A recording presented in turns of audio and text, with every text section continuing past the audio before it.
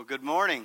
It's a pleasure to be here with you this morning. As a chaplain, we often get to preach many different states, many different churches, but I believe this will be my first time in Florida. It's always a pleasure to speak in a congregation full of believers and like-minded people of faith, and such a vibrant church we have here. So it's such a great privilege to bring God's word to you this morning.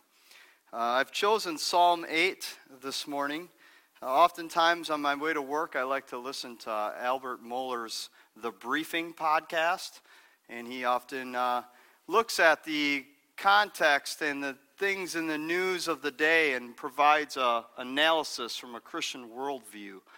And as we've seen as of lately, there's been a lot of talk with just abortion and human dignity and value. And I think Psalm 8 does an amazing job of answering some of those questions from a Christian worldview. So with that in mind, I would like to turn our attention to God's Word this morning, to Psalm 8.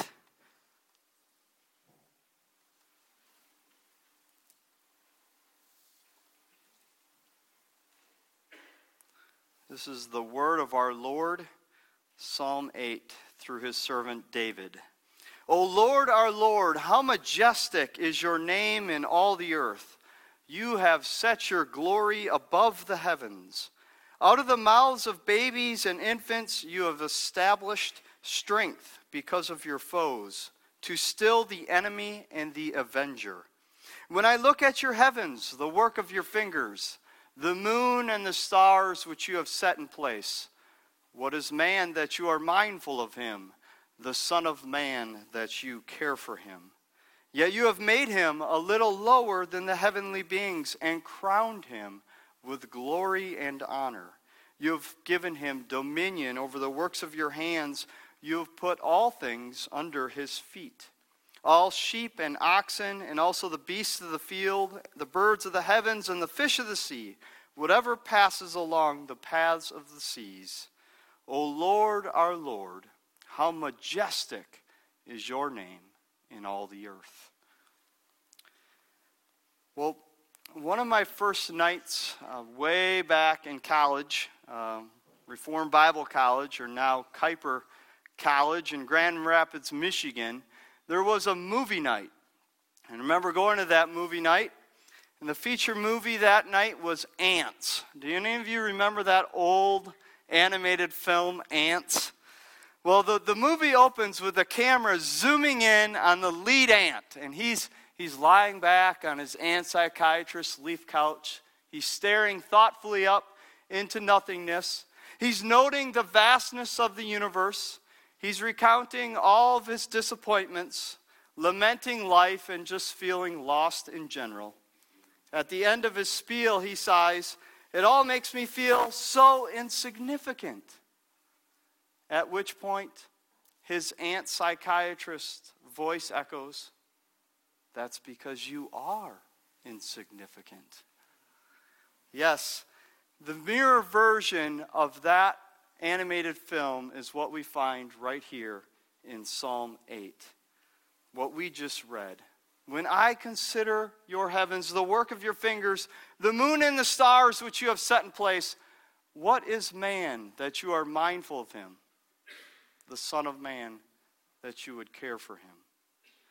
You know, on a clear Judean night when David was maybe out tending his sheep and he looked around and stared up into the night sky, he could probably see about 5,000 stars. And we know that out there, without that light pollution, anywhere we go, we can really enjoy God's creation. We can get a glimpse of how many stars there are up there. Well, today, even with just a simple 4-inch telescope at home, you can see more than 2 million stars. Even more amazing than that, using the 200-inch mirror on Mount Palomar, California, astronomers can see more than 1 billion stars. In fact, our galaxy, the Milky Way, is merely one of 100 billion or more galaxies, each between 1 million and 10 million light years across. That's just staggering, mind-numbing. Well, it wasn't that long ago when Time magazine had published some photos of the Hubble telescope and some of these amazing pictures of our galaxy and stars and galaxies beyond us. And somebody wrote in to the editor after seeing these images and said, you know what? This should finally put an end to the idea that humanity amounts to anything. Wow, really? Is that what we are to get from staring at our universe and our amazing galaxy, that we don't matter? We don't even register on God's scale? Is that true? Are we really that insignificant that God wouldn't notice us? Well, the world around us would seem to agree, and that's what I was alluding to at the very beginning there by listening to Al Mohler's The Briefing. We see incredible things in our world. Abortion, suicide, veterans, 22 suicides a day in the United States alone. What have we recently seen with the Virginia governor and talking on radio about euthanasia, infanticide even? Just unbelievable, the depravity that we've fallen to as human beings and what we consider the value and the dignity things to be worth. Yes, we see these cases in the news, right, where kids will bully each other on social media to the point where another kid will think their life just isn't worth living anymore, and they'll commit suicide. These are the problems that we're faced with. It makes you all a little bit sick, a little bit disgusted with our society, a little bit disgusted with humanity. And it makes you want to ask, does God really give a rip? Does he care? Well, does he care about me? Does he care about the problems I face? Does he care about your problems when you're facing issues at school, at work, wherever it may be? When you're going through a difficult time, does God give a rip? Should he? Well, this morning we're going to see how Psalm 8 answers these questions. But in order to do that, we have to see how this psalm fits in the book of Psalms. And last week we saw with Pastor Joe talking with Jonah in the very first verses, he said it's important that we even look how the book of Jonah begins, because each verse fits within a context. And he said the Bible is a story, God's story, that has a bigger point when we see the overall context of looking at where the books fit and within the books where the verses fit. Well, Psalm 8 is no different, and we're going to take a look at that. If you have your Bibles open, we're going to be looking through the context here. You see, the book of Psalms is not just a random collection of different psalms. It's not like they got together and said, oh, that's a great psalm. Oh, you got one there, David? Oh, son of a, you got one? Okay, let's put that there, and we'll put this one there, and then 150. This is great. Good collection. No, they arranged them very, very specifically. And so we see that Psalm 1 and 2, they're generally regarded as the gateway or the introduction. They set the tone, in other words, for the entire book of Psalms, all 150. And then, following Psalm 1 and 2, we have Psalm 3, and if you look there at verse 7, we see what the psalmist says. Arise, O Lord, save me, O my God. Now look at Psalm 4, verse 1. Answer me when I call to you, O God of my righteousness. Give me relief from my distress. Be gracious to me and hear my prayer. 5, verse 1 and 2. Give ear to my words, O Lord. Consider my groaning. Give attention to the sound of my cry. And 6, verse 3 and 4. My soul is greatly troubled. Turn, O Lord, deliver me and save me. And finally, 7, verse 1 and 2. Save me from all who pursue me, from all my pursuers, and deliver me, lest like a lion they tear my soul apart, rending it in pieces with none to deliver. Did you catch that? 3, 4, 5, 6, and 7. They're all crying out to God, and then comes the exquisite Psalm 8, full of praise for God and humanity. Now I want you to see what follows Psalm 8, beginning with Psalm 9, verse 13. See my affliction from those who hate me. Have mercy and lift me up from the gates of death. 10, verse 1. Why, O Lord, do you stand far away? Why do you hide yourselves in times of trouble? 11, verse 2. For behold, the wicked bend the bow. They have fitted their arrow to the string to shoot in the dark at the upright in heart. Then 12, verse 1. Save, O Lord, for the godly one is gone, for the faithful have vanished from among the children of man. And finally, 13, verse 1. How long, O Lord, will you forget me forever? How long will you hide your face from me? 9, 10, 11, 12, and 13.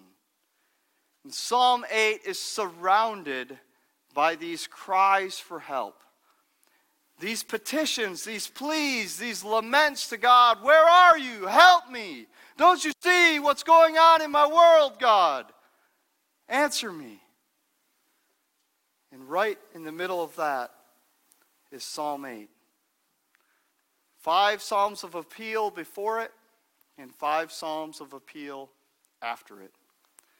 Well, the book of Psalms further highlights the very unique position of Psalm 8 with the psalm directly before it and the psalm directly after it. Look with me at the end of Psalm 7, verse 17. I will give to the Lord the thanks due to his righteousness, and will sing praise to the name of the Lord the Most High. Now, if you turn to the beginning of Psalm 9, verse 2, it says, I will be glad and exult in you. I will sing praise to your name, O Most High. Did you see the repetition there of O name and Most High? At the beginning of Psalm 9 and at the end of Psalm 7. It literally forms a frame right around Psalm 8. It's as if the psalmist and the book of Psalms is saying, look right here. I want you to focus in on Psalm 8. There's something going on with these appeals on either side, but Psalm 8 has an answer to it. There's a message here that will resonate with what is going on with your life. Important? The reason is because right in the middle of those psalms that are crying out to God, we read Psalm 8. What is man that you are mindful of him? The Son of Man that you care for him? In other words, what is it about humanity made of dust that you should even think about us? That you should even give us the time of day? Who is us? Who are we? What do we matter? Why should God listen to us bellyache? After all, when things are going well for us, isn't it easy to forget about him? Why should God listen to our cries for appeal? Why should God give a rip? Well, to answer this question, we need now to move on and look at the uniqueness of this psalm. And there are 4 ways that Psalm 8 is unique, unlike any other psalm out of 150. First, Psalm 8 is special because it is the first psalm of praise in the book of Psalms. The very first one. It's also the only one of the 150 that is a direct address to God himself. If you glance at it, you notice that it's filled with yous, you this and you that. Compare that to, say, Psalm 96, another praise psalm, which says, sing to the Lord a new song. Sing to the Lord all the earth. Sing to the Lord, praise his name. Proclaim his salvation. You see, Psalm 8 has a unique personal feel to it, directly talking to the King and Creator of this world. Third, we can see this personal relationship in how the psalm is structured. While the boundaries of the psalm, verse 1 and 9, focus on God, O Lord, how majestic is your name. Verse 4 focuses on humanity. What is man that you are mindful of him? Well, interestingly, in Hebrew, those verses have the same beginning. The, O Lord, our Lord, how majestic, and what is man? That's the same word, as if the Hebrew writer was showing that the outside, God, and the center of the psalm, man, are intricately connected. You can't separate them. You see, God and man are together. As John Calvin put it, the knowledge of God and that of ourselves is connected, and that no one can look upon himself without immediately turning to look upon God. That his thoughts and his contemplation of God, in whom he lives and moves. So humanity, seemingly insignificant, is not only the center of God's world. It's the center of the psalm, the center of his universe, his chosen people. At the same time, however, our significance comes not from ourselves, not from who we are because I'm kind of a big deal. No, that's not what it comes from at all. It comes from God. Or as Casting Crowns put it in their song, Who Am I? It's not because of who I am, but it's because of what you've done. And it's not because of what I've done, but it's because of who you are. Finally, it is interesting to note that the psalmist, he never mentions sin. He never mentions sin because Psalm 8 is a creation psalm. The psalmist is reminding us of the way things used to be when Adam and Eve walked in perfect fellowship with God without sin. And we're going to talk about more on that a little bit later. So the stage is set now, right? We've seen some important things about Psalm 8. Now we have to dig into the heart of its message and see what it has for us here today in this world that we live in.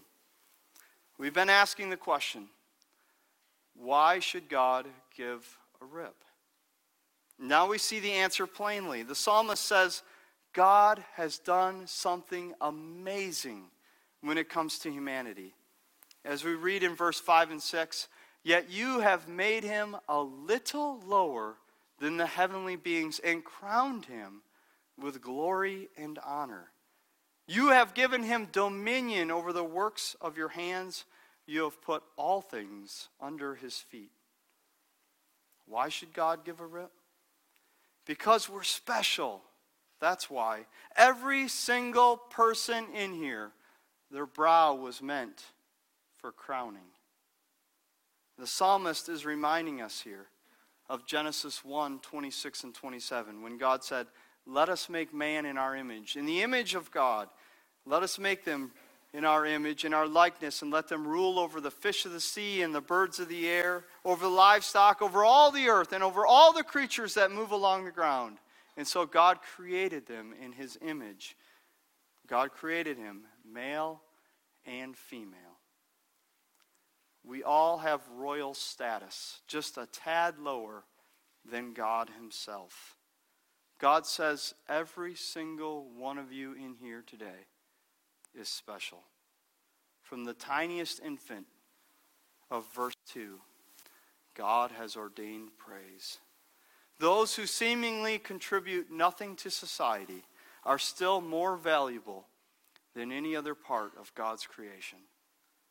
If we could just hold on to that fact, the human dignity, the value and worth placed upon us by our Creator God, things would go a lot better for us and our society. Think of all the problems of self-esteem that would be solved.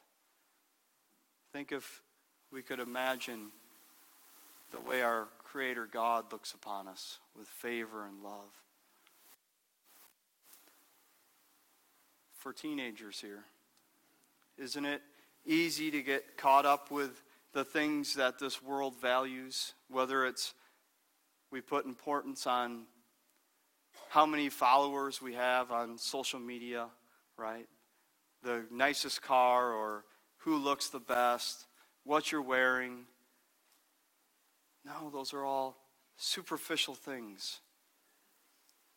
God says, remember, I have made you a little lower than the heavenly beings. I've crowned you with glory and honor that no praise or recognition on this earth could ever match.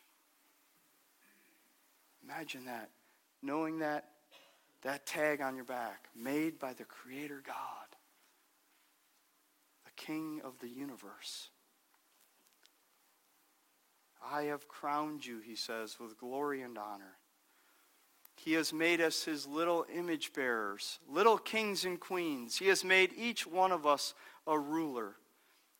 Our brows were meant for crowning, and there's nothing on this earth that compares to us. Sometimes we need to be reminded of that fact, our dignity and worth in God's eyes. You are significant. In this sea of humanity, nearly 8 billion of us now, the very hairs on your head are numbered. In the infinitude of 10 galaxies each, your name is known by the King and Creator of the universe. The story doesn't end with the fact that you're special and you have a unique status before God. In fact, the fact that you are special in God's sight gives you the unique ability to come to God with anything. Remember how the psalm is placed right in the middle of those 10 psalms of appeal that are crying out to God, asking him for deliverance, asking him for help? Well, God wants us to know that when our world is crashing down around us, we can come to him with anything, and he hears us. God does give a rip about what is happening to you. God does hear your cries of pain. As a famous theologian, Walter Brueggemann says, lament or crying out to God is not possible if there is no doctrine of creation. Think of that. You can't cry out and lament to somebody who's not there. The very fact that there is a God who created you and said you are unique and special also gives you the opportunity to go before him with anything. Otherwise, your life is just a hand that some unseen forces have dealt you. But that's not our God. Our God knows you personally and loves you and hears you. Yes, when things go wrong because of the sinful world around us, we can cry out to God for justice. Help, God, deliver us, because he's involved in our world and he cares. He's big enough to do something about your pain. He's the God of creation. And the creation is God's standard that he is going to restore in his Son, Jesus Christ, when he's going to make all things right again to that standard. Yes, God is big enough to hear our cries of pain and hurt and lament. God understands us. It makes me think of an experience I had a long time ago when I was in college and seminary, and Christy and I were trying to make ends meet to get through school, pay the bills however we could. And so we took on a night cleaning job at an office. And so we would go there, and Mark was just a little boy, and we'd let him run around. Petra would be in a car seat, and we'd put her in one of the offices, and we'd go and we'd clean late Wednesday night and get our stuff done. It was great. It was a source of income. Well, one night, somebody who depended on that source of income, as myself, our source of income broke. That was the vacuum cleaner, and it went down. Well, on the way back home, we saw this vacuum cleaner shop, and we pulled in, and I dropped it off and told the person there kind of our predicament, how we needed this vacuum cleaner back by next week so that we could do the job again. So absolutely, no problem. Took record of it, brought his vacuum in the back, and we took off. Well, we left a little earlier the following Wednesday and got to that store and showed up and went to the front desk, and I said, here to pick up our vacuum cleaner. He said, yeah, no problem. What's the ticket? What's it under? Gave him my name, gave him my stuff. He goes in the back. And he goes in the back, and he's back there a while, and he comes back out and says, sorry, I can't find any record of your vacuum cleaner. I said, oh my goodness, you're kidding me. You sure about that? He's, sometimes the things get misplaced. I'll go back there again. And so he goes in the back, and he's rustling around, going through different things. And finally he comes out and says, I really apologize for this. I see it here, but it was never put in the right file, and so it was never actually processed. Your vacuum's back here. We didn't do anything with it. I'm like, oh my goodness, it's horrible. We really need that. Tonight's the night we go and clean. There's no other option. And he could see that I was beginning to get a little more frustrated than I'm portraying right now. And he said, listen, all right, listen. I'll tell you what I'll do for you. I said, yeah? He says, go ahead. Any vacuum you see out there, you go ahead and take it, and you go and do your job, and when you're done, bring it back. That's not a problem. I said, really? Wow, thank you, sir. So it's not an issue at all. I'm the owner here, and I'll take care of it. I said, wow. You see what he said to me? He said, I'm the owner here. I can address your problem. I can take care of it. It's not a problem. That's what God is saying to us. I'm the owner here. I control this world. I'm the creator. Come to me. I hear your pain. I hear your situation. I know what you're going through. Come to me.